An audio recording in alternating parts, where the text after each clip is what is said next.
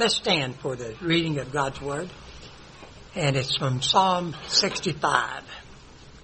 And the choir director here, David, it's a psalm by David. It's a song. It says, "You are praised with silence in Zion, O God, and vows made to you must be kept. You are the one who hears prayers. Everyone will come to you. Various sins overcome me. You are the one who forgives our rebellious acts. Blessed is the person you choose and invite to live with you in your courtyard. We will be filled with good food from your house, from your holy temple. You answer us with awe-inspiring acts done in righteousness, O God, our Savior, the hope of all the ends of the earth and of all the most distant sea. The one who sets the mountain in place with his strength, the one who is clothed with power, the one who calms the roar of the seas, their crashing waves, and the uproar of the nations. Those who live at the ends of the earth are in awe of your miraculous signs. The lands of the morning sunrise and evening sunset sings joyfully. You take care of the earth and you water it. You make it much richer than it was. The river of God is filled with water. You provide grain for them. Indeed, you even prepare the ground. You drench the plowed fields with rain and level their clumps of soil. You soften them with showers and bless what grows in them. You crown the years with your goodness, and richness overflows wherever you are. The pastures in the desert overflow with richness. The hills are surrounded with joy. The pastures are covered with flocks. The valley are carpeted with grain. All of them shout triumphantly. Indeed, they sing." Well, good morning. Turn with me in your Bibles to Psalm 65. Psalm chapter 65. As Avery noted, here we are on New Year's Eve. It's a time of transition, isn't it? Some of you have probably already taken down your Christmas ornaments, maybe on December 26th. You have done that. Others of you are waiting as long as possible before you have to do that. It's a time for reflection. For example, it's common this time of year for news and social feeds to share what were the top 10 books of 2023, top 10 movies, top 10 sports plays, top 10 stocks. And if you listen to Spotify app, you'll get it's an app that plays music and podcasts, if you don't know. They'll give you the Wrapped version. They'll share with you what the top 5 songs you listened to this past year and top 5 artists. And so, for example, it looks something like this. I took the liberty of snagging my kids' playlist in terms of who they listen to the most and what songs they listen to the most. This is not a full endorsement of each and everything, but this is just reality which we live in. So, I'm not against it. It just is. It's also a time of looking ahead, right? And under 13 hours, about now, some of you will bring in the new year. Some of you will choose to do that after about 10 hours, and then hit the sack. A lot of our life is shaped around time, isn't it? For example, Jamie and I have been attending GBC for over 20 years now. And when we first came to GBC, I don't remember the exact context or who said this exactly. But one morning we were here, and this person asked a question, paused, and then answered it.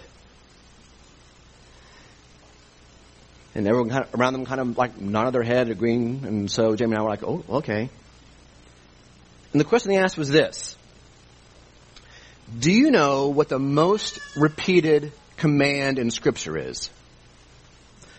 What is the one thing that God tells us to do in the Bible more than anything else? And so I was like standing there sort of like mentally shrugging my shoulders because I had no idea what the answer was going to be. And that person responded with the answer, and he or she, again, can't remember, said, "Praise the Lord. Praise the Lord." They said, praising the Lord was the most cited command God gives his people in all Scripture. Then others around it nodded in agreement. And I remember thinking, wow, I have never thought about praising the Lord as something I'm supposed to do. It's just something that happens sometimes. So in advance of the sermon this morning, I tried to track down to make sure that's really true. So I went online, and I can't say this with like 1,000% certainty. But if you take the idea of praising the Lord, delighting the Lord, worshiping the Lord, adoring, those sort of things, thinking about his attributes, and sort of bundle them all up, I'm not sure there's any other command more than doing that. So whoever said that 20 years ago was probably spot on. The psalm before us this morning, Psalm 65, is an atypical pairing of a psalm and a song. In fact, Spurgeon said this could be sung or said. Not most psalms don't fall in that category.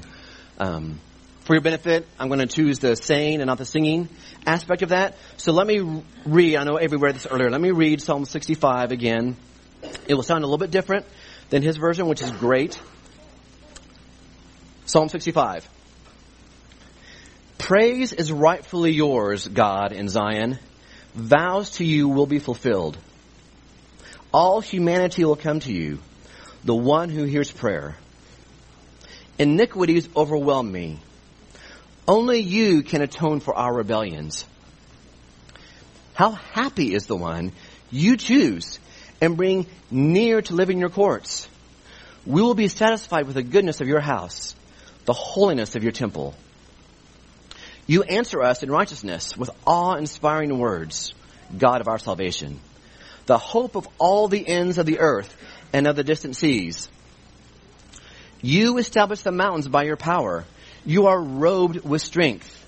You silence the roar of the seas, the roar of their waves, and the tumult of the nations. Those who live far away are awed by your signs. You make east and west shout for joy. You visit the earth and water it abundantly, enriching it greatly.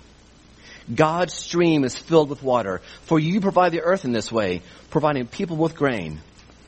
You soften it with showers and bless its growth, soaking its furrows and leveling its ridges. You crown the year with your goodness. Your carts overflow with plenty. The wilderness pastures overflow, and the hills are robed with joy. The pastures are clothed with flocks, and the valley is covered with grain. They shout in triumph. Indeed, they sing.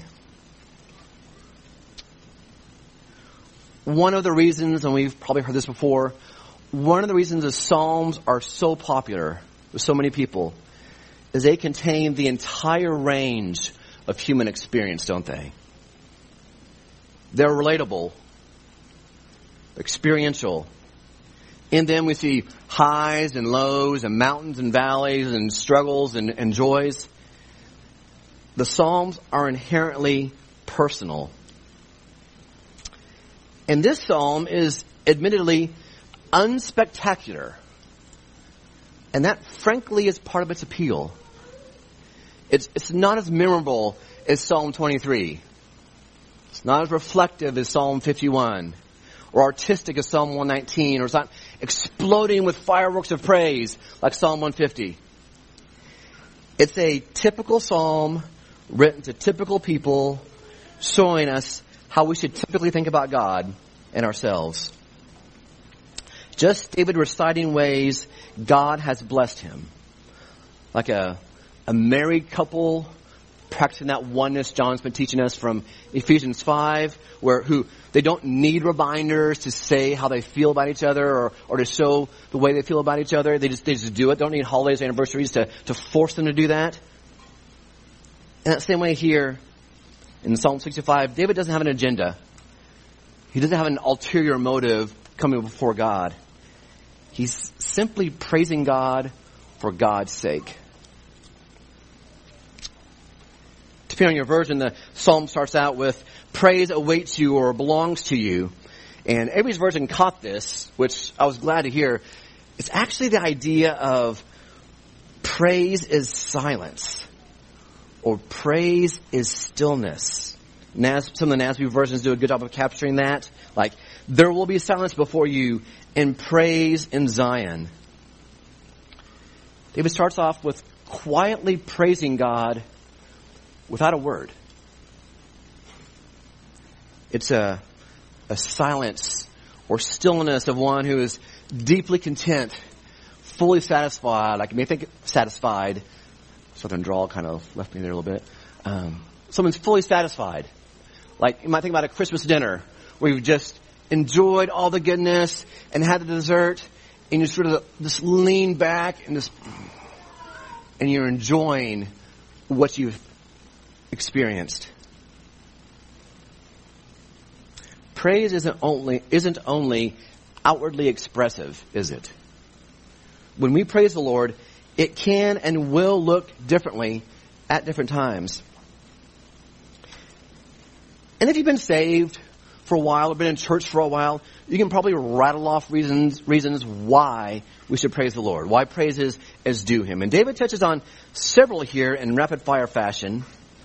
Then before he gets to like the last 2/3 of the psalm, he ends up looking at through both lenses of the telescope. He looks big picture and very narrow, very specifically. Look at verse 2. All humanity will come to you, the one who hears prayer. David's talking about the nature of God here. This is a God whose ear is inclined to us all the time. He's a God who doesn't need to be badgered into listening. Jesus, like any loving husband, wants to hear from his bride. And it doesn't matter the skill level, the maturity, whether you are able to wax poetic or it's just simple one-syllable words. Because God is a personal God who is inclined to hear us. Brothers and sisters, we shouldn't ever feel the slightest hesitation in coming before God to talk to Him. We see another reason why David praises God. Verse 3, iniquities overwhelm me. Only you can atone for our rebellions. Do you see how David phrased that? He doesn't say, yeah, I sin like everybody else. Now he goes a step further. In humble honesty, David takes responsibility for his sins and the reality of the situation. It says, iniquities prevail against me. Your version may have the word overwhelm. Or put another way, David's saying, my sins are winning. I'm losing spiritually right now. My sins are defeating me. I'm being rebellious. It's not, well, I'm not doing so hot. Been struggling a little bit. Not spiritually where I want to be. We often hedge spiritual realities when describing to others our battles against sin. We dodge, downplay, deflect, dance around. When we meet with one another outside these walls during the week, this next year, let's be the kind of person who can, in trust and confidence and honesty, like David here, share how you're really doing. And not just be, it's fine. It's okay. And if you're on the receiving end as a listener, be the friend and brother or sister who is a trustworthy recipient of that information. So why isn't David worried about his spiritual state because he sinned? Why is he not stressing about it? Well, because David knows God atones for sin. God forgives sin. God has made a way so the sins of God's people will never be eternally held against them. New Covenant Christian, reading this Old Testament verse, doesn't your heart leap in praise for Jesus for removing every ounce of sin against you? Thank you. Yes, he's done that. In the person of Jesus Christ, we have eternal peace with the divine judge, which means we will never be penalized for any sin we commit. Why is that? Because Jesus already took all that punishment. Sin brings punishment and death to everyone. For those of us who trusted in Jesus, that punishment and death was placed on the sinless, spotless Lamb of God, the Lord Jesus Christ, so that forever and ever there will be no more condemnation for those who are in Christ Jesus. For those of you who have not placed your faith in Jesus Christ as Lord and Savior of your life, let me be as clear as possible. If you do not turn from your sin and trust in Jesus, punishment and eternal death is waiting for you. God himself will personally judge you and your sins and rightfully cast you into hell. You have a choice. You either look by faith to Jesus, giving him your life and trusting in him, who already received God's punishment and death for your sins as your substitute, or you will experience the full wrath of an all-powerful God for every single sin you've committed from birth through all eternity. Your sins against a holy God are punished in one of two places by one of two people. Either God punished your sin 2,000 years ago on the cross in the person of Jesus Christ, or God will punish your sin on you in hell. There is no third option. There is no other alternative. The gospel tells us that doesn't have to be you. That's why the gospel is good news. Every one of us in here deserves hell. Every one of us. Yet, in this very moment where you're sitting, you can experience freedom and joy and peace like you've never had before by believing the gospel of Jesus Christ. You can be reconciled and have a relationship with the judge himself. See, Jesus came to earth because none of us are good enough. If we were, he wasted his time. Rather, he came to earth, lived his entire life without sinning once, which again, none of us in this room have done that. Probably this week. He never sinned once.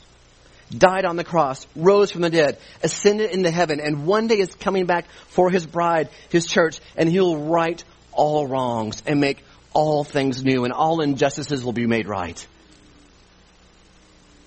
And by faith, trusting in Jesus, you too, like David here in Psalm 65, can praise God that your sins are forgiven, like so many of us in here have already experienced. If you have any questions on that, feel free to talk to me afterwards, or your neighbor or one of the pastors. We'd love to talk with you more about that.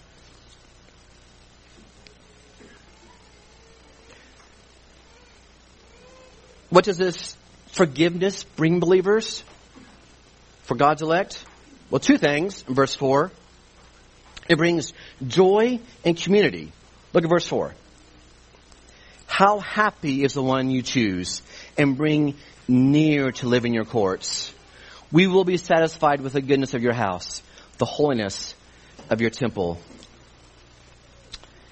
I heard a preacher many years ago, John Wiesender. He's with the Lord now. Some of you may have heard of him. He was influential in my life in the mid-late 20s. And he said that almost every time you see God bring up the topic of election, joy and thankfulness and love are right there with it. You see it here in verse 4.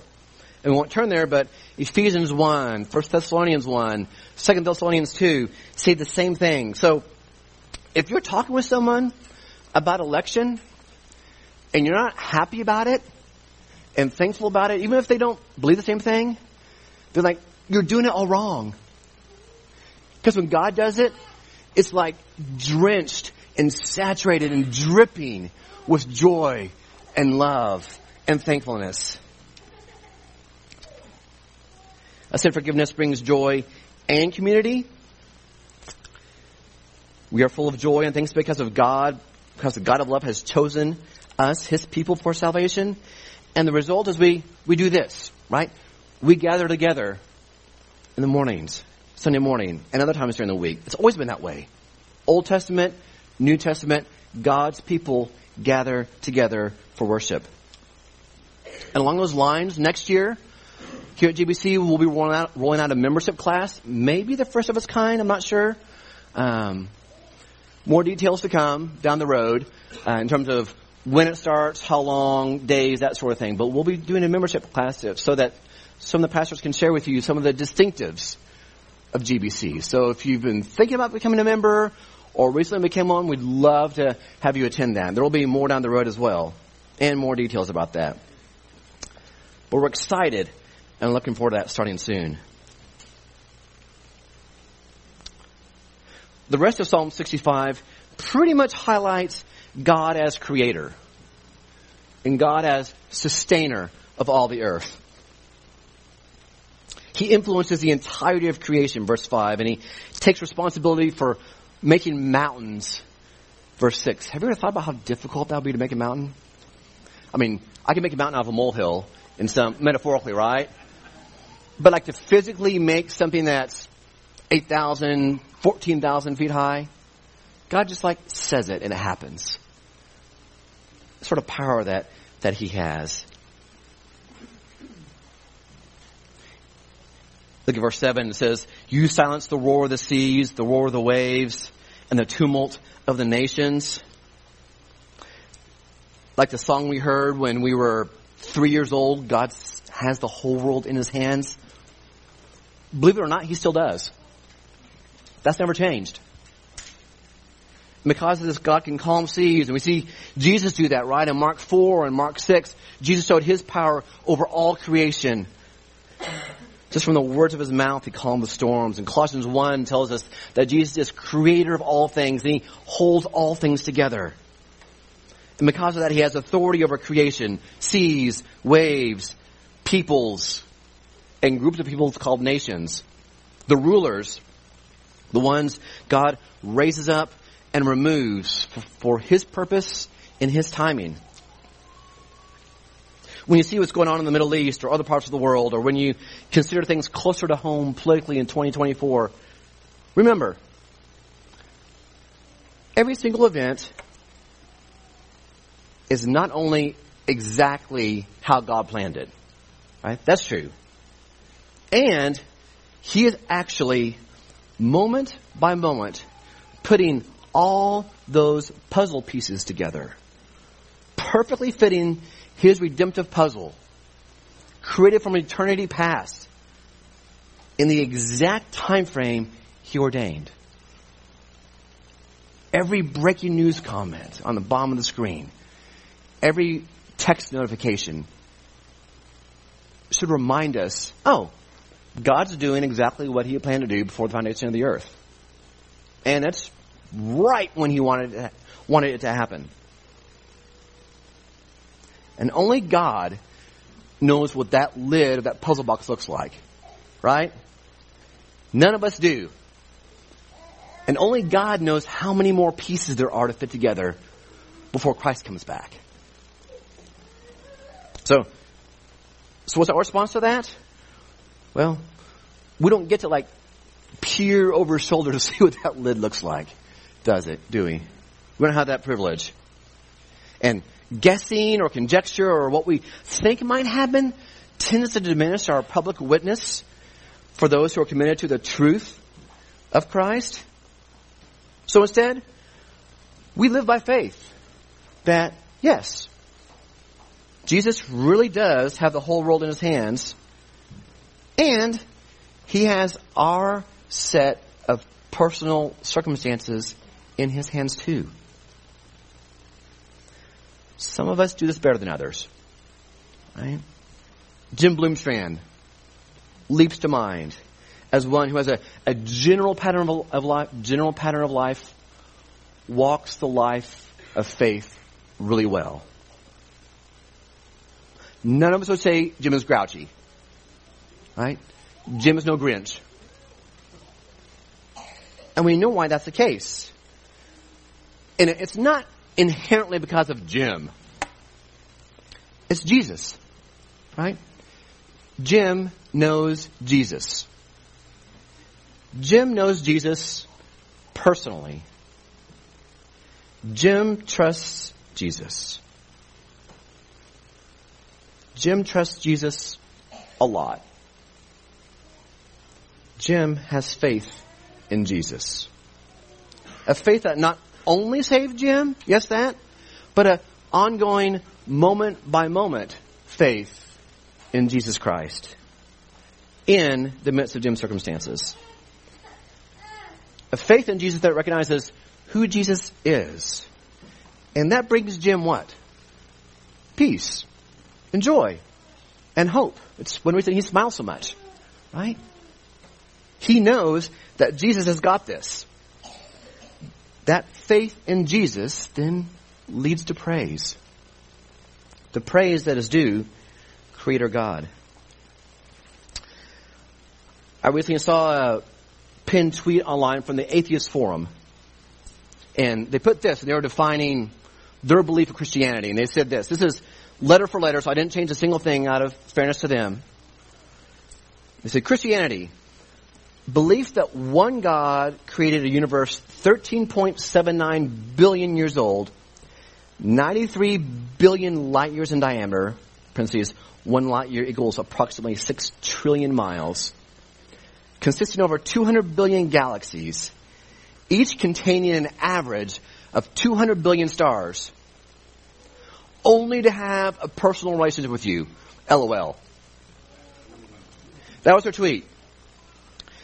And my response, outside of the 13.7 billion years old, is amen.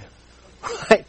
Praise the Lord. I mean, that is one glorious example. I mean, that's the sort of example I would use to tell about how amazing Jesus is.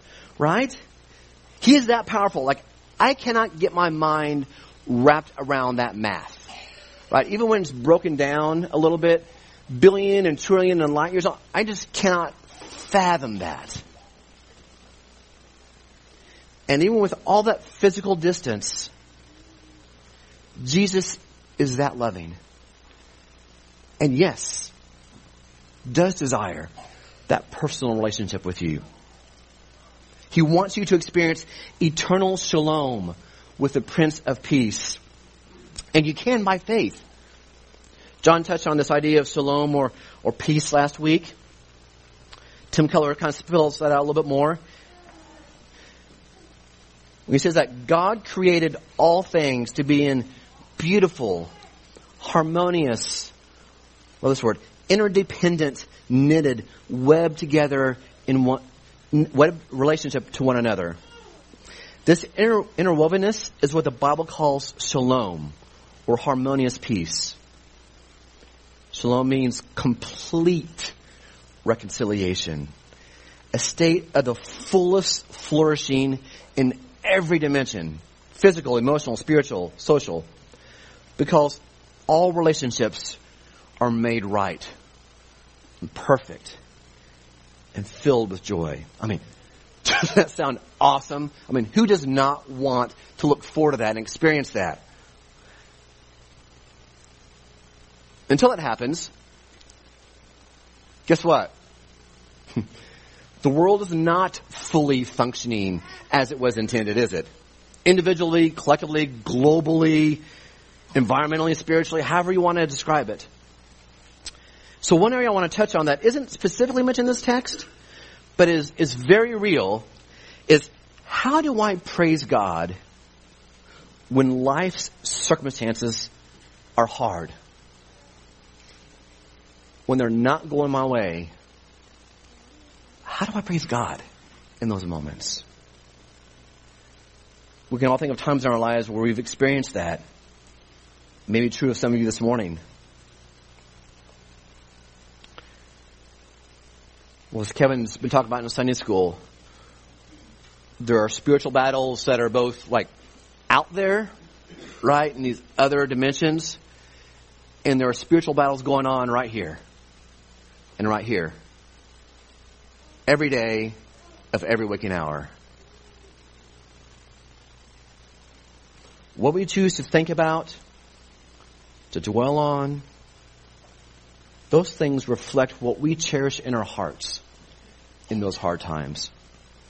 And if, as Christians, if we're not renewing our minds, we're not taking our thoughts captive, we can plummet down into dark places really fast that we never thought we'd do. Right? We can get stuck in a moment we can't get out of. Which is one reason Paul exhorts us in Colossians 3 to set our mind on things above and not on things of this world, those things around us. In those hard times, the Psalms teach us, as we've spoken before, and Terry has taught before, they give us a model on how to lament, how to cry out to God in those hard times, and also turn to Him at the same time for hope, for comfort. Satan wants to undermine your faith through trials. God wants to grow your faith through trials. Doesn't mean there's always a smile on the face. Doesn't mean my hands are always like raised super high during a moving worship song. Being a Christian means we have the capacity to be sorrowful, yet always rejoicing. We read in Hebrews that Jesus, who for the joy set before Him, endured the cross and the shame. We too can look to a future hope, a future grace to help us get through like today, like this hour. Ultimately, whether we praise God or not is a reflection on who or where our faith is. Praise is a reflection, a response when we are trusting God more than our own plans or our own perceptions of how life really is. This isn't a guilt moment. This is not shame on you for not praising more. That's not where I'm going with this. Again, praising God when you have a first grandbaby is going to look very different than when you're praising God at an unexpected funeral. It's going to look different. Praise will be different, inwardly and outwardly. Some moments are more difficult to praise God than others. We can and should be honest about this, as David is and the other authors are throughout the Psalms. So how do we praise when the going gets tough? By faith. By faith in Christ. Faith is the key that unlocks our praise to God. It unlocks our praise to God as we remember His promises. We are called to walk by faith and not by sight. That hits at different levels at different times in my spiritual life. I walk by sight a lot more than I think that I do. So we trust in the Prince of Peace that He says who He says that He is. Faith in the person of Jesus Christ is the path to peace and joy, because faith leads us to Jesus, where hope and peace and joy are found, even in rough patches and stormy seas. Faith in Jesus connects us to peace and hope and joy like mortar connects brick together. Yes, there There are good common grace gifts we should enjoy and use, like we see in Ecclesiastes and 1 Timothy 6. Those can help, but they aren't designed to sustain us. Faith in Jesus and all who He is keeps us afloat when you aren't sure you can go on one more day. Just because you have faith in Christ does not mean that pit in your stomach, that anchor on your heart goes away. That may still be there. The Bible never promises faith in God being easy, right? Look at Hebrews 11 for the so-called hall of faith in the trials that they went through. So as you walk through the valley of shadow of death, Jesus is not like merely cheering you on. He's not just saying, okay, come on, a little bit more, almost there. He is your shepherd, walking with you as one who has already navigated all of life's hardships. Because on earth, Jesus fully entrusted Himself to the Father, moment by moment. Friends, we can trust Him. He's done it before. If someone draws comfort from the idea of having a guardian angel, imagine their surprise when, as a child of God, you can tell them the very creator of the galaxies perfectly walked through every hardship. And guess what? He's also my personal shepherd. And He's walking with me. And He loves to hear from me. Because that's the kind of God Jesus is. He's not distant. He's not far away. He's as near as you can possibly imagine.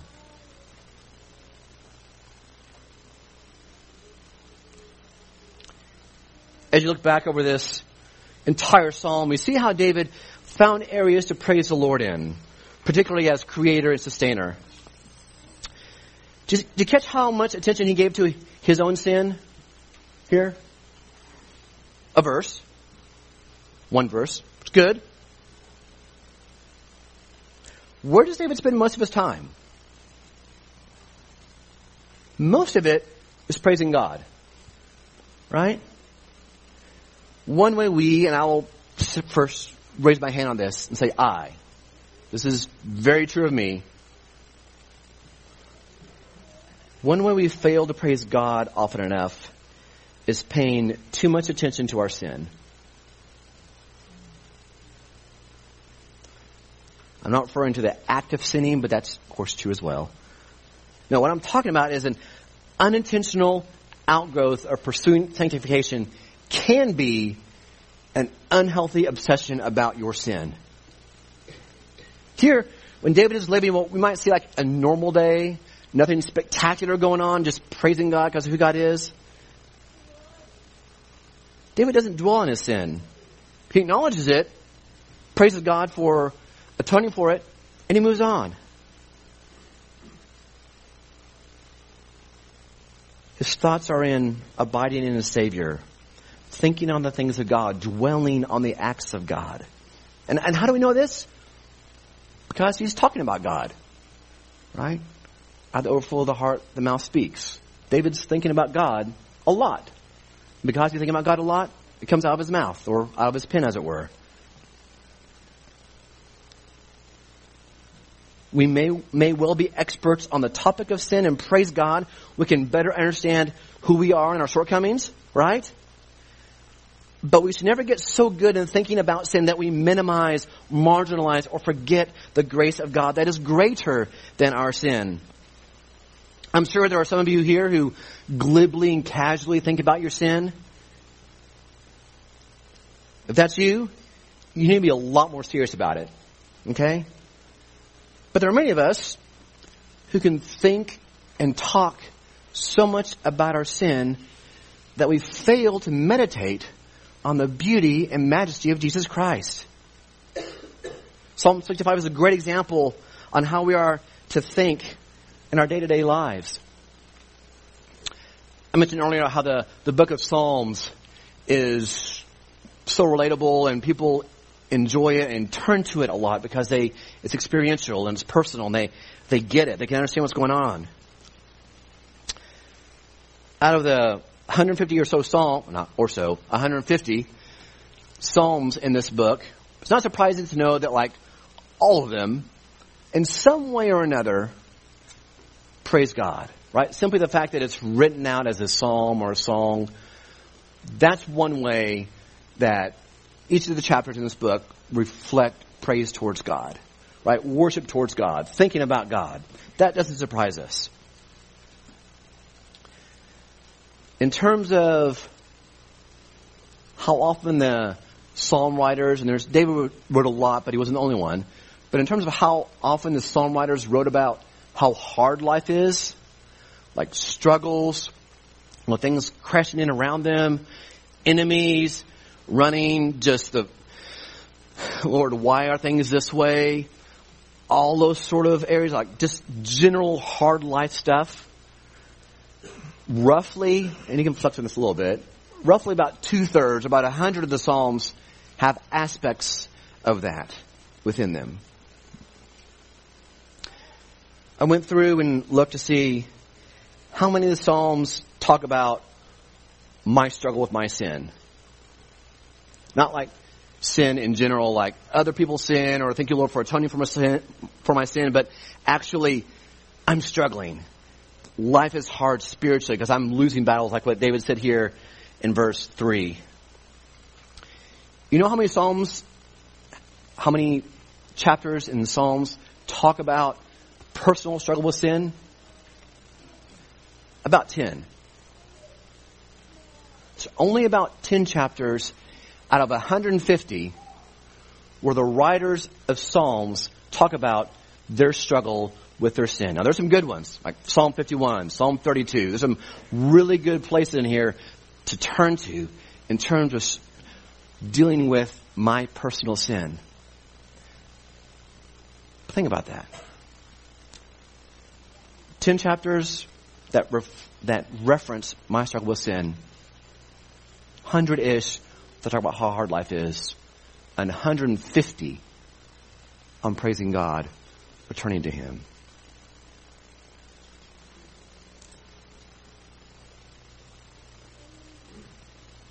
That doesn't mean we ignore sin, right?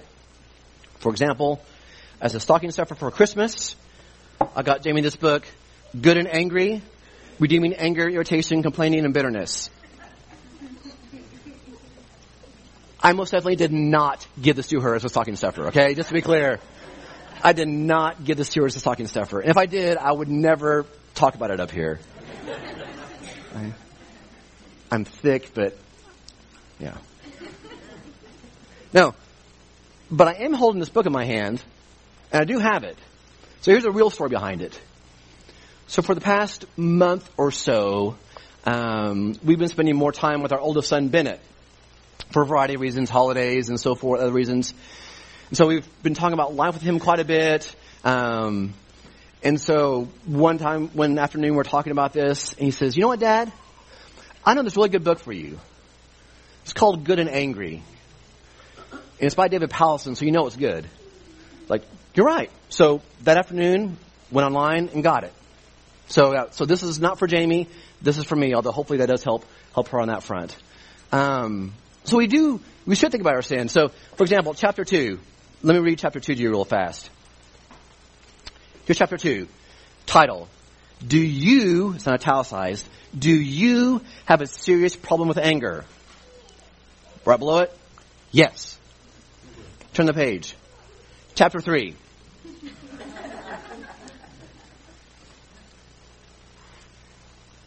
He knows, David Powlison knows, the Lord knows, we struggle with sin. What I find is that sometimes I can get so much thinking about sin that I'm like trying to bury my sin. That's like digging a deeper hole for myself at times. I'm getting deeper and deeper into it simply because I'm thinking about it nonstop. And I think, honestly, Satan's probably pretty cool with me thinking nonstop about my sin. Because when I'm doing that, where's my mind not on? not on Christ. Right? There are times and places to fight sin. Yes, absolutely. Obsessing about it like myself and probably some of you in here, dude, this is where we need to focus on Christ. You may have heard the phrase from Scottish pastor Robert Murray McCheyne that goes like this. For every look at yourself, take 10 looks at Christ. I think that's the idea he's trying to get behind. It's like, yeah, we don't forget about ourselves. We do live a hard life, but we don't let that define us. And he goes on, he says about Jesus, Jesus is altogether lovely, such infinite majesty, and yet such meekness and grace. And for all sinners, even the chief, live much in the smiles of God. What a great place to be. What a great thought. Bask in his beams. Feel his all-seeing eyes settled on you in love and repose in his almighty arms. Let your soul be filled with a heart-ravishing sense of the sweetness and excellency of Christ and all that is in him. Let the Holy Spirit fill every chamber of your heart so that there will be no room for folly or the world or Satan or the flesh. McCheyne was well aware that one surefire way we battle indwelling sin is we fill our hearts with the sweetness and excellency of Christ. You should give that some thought this year. Praising God acts like if I could say it this way, like a spiritual antibiotic in fighting the infection of sin, while also helping keep our minds off of sin. And the result is a hope, a joy, a peace that passes understanding when experiencing life struggles. That's something we all want to see this next year, right? I mentioned not long ago about Bennett mentioning this book. During that same conversation, we were again talking about life. And one part of the conversation was Bennett said he was in the second quarter of his life. Like you think about football quarters being 15 minutes long and so forth. And so Bennett talked about how he's like in the early second quarter of his life. So I kind of crunched the numbers. And statistically speaking, I'm at about the 5-minute mark of the third quarter on average. So I told Trenton that, and he said, how many timeouts do you have left? It's like, bless you, son. You get extra gifts this year, right? The reality is none of us know how many timeouts we have or if the game is going to be called prematurely. So how should we live out 2023, what's left of it, and then 2024 and beyond? Well, turn to me to Romans 15:13. Romans 15:13. I'll read it. It'll be put up on the slide as well.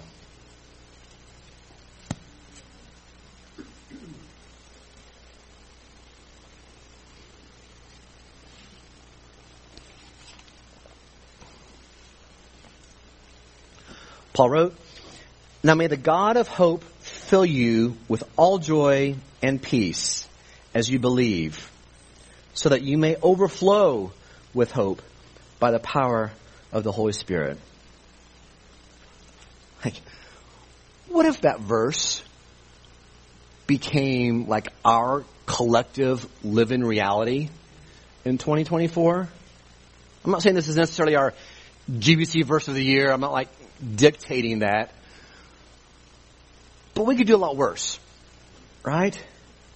We see who God is. God is the God of hope, no matter what. We see what God does.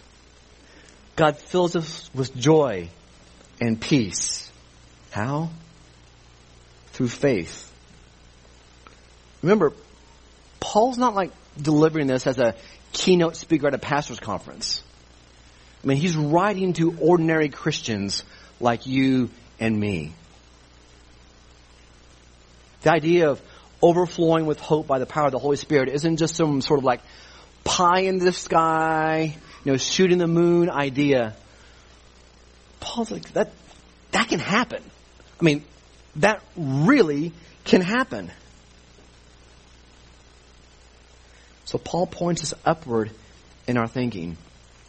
So if we were like to fast forward to December 31st of 2024, And if you're, Spotify Wrapped for 2024, it doesn't show what you listen to, but showed you how you lived most days. Not perfectly. Not sinlessly. But in general, who wouldn't want this? You know what? Generally speaking, over last year, I lived by faith. And there was peace and joy and hope and love. Whether times were really amazing or when it was in the valley, it's going to look different. That doesn't mean these things go away. Because Christ doesn't go away. He's with us. We can't do it alone. Yes, we need the power of the Holy Spirit. We need each other, right? It means that we're thinking the way God wants us to think, and whether in Psalm 65 or here in Romans 15. And hopefully these items aren't just like a Christmas wish list. But again, by God's grace, these may well become a living reality for us. Let's pray for that, for each other and for ourselves and for our church this coming year.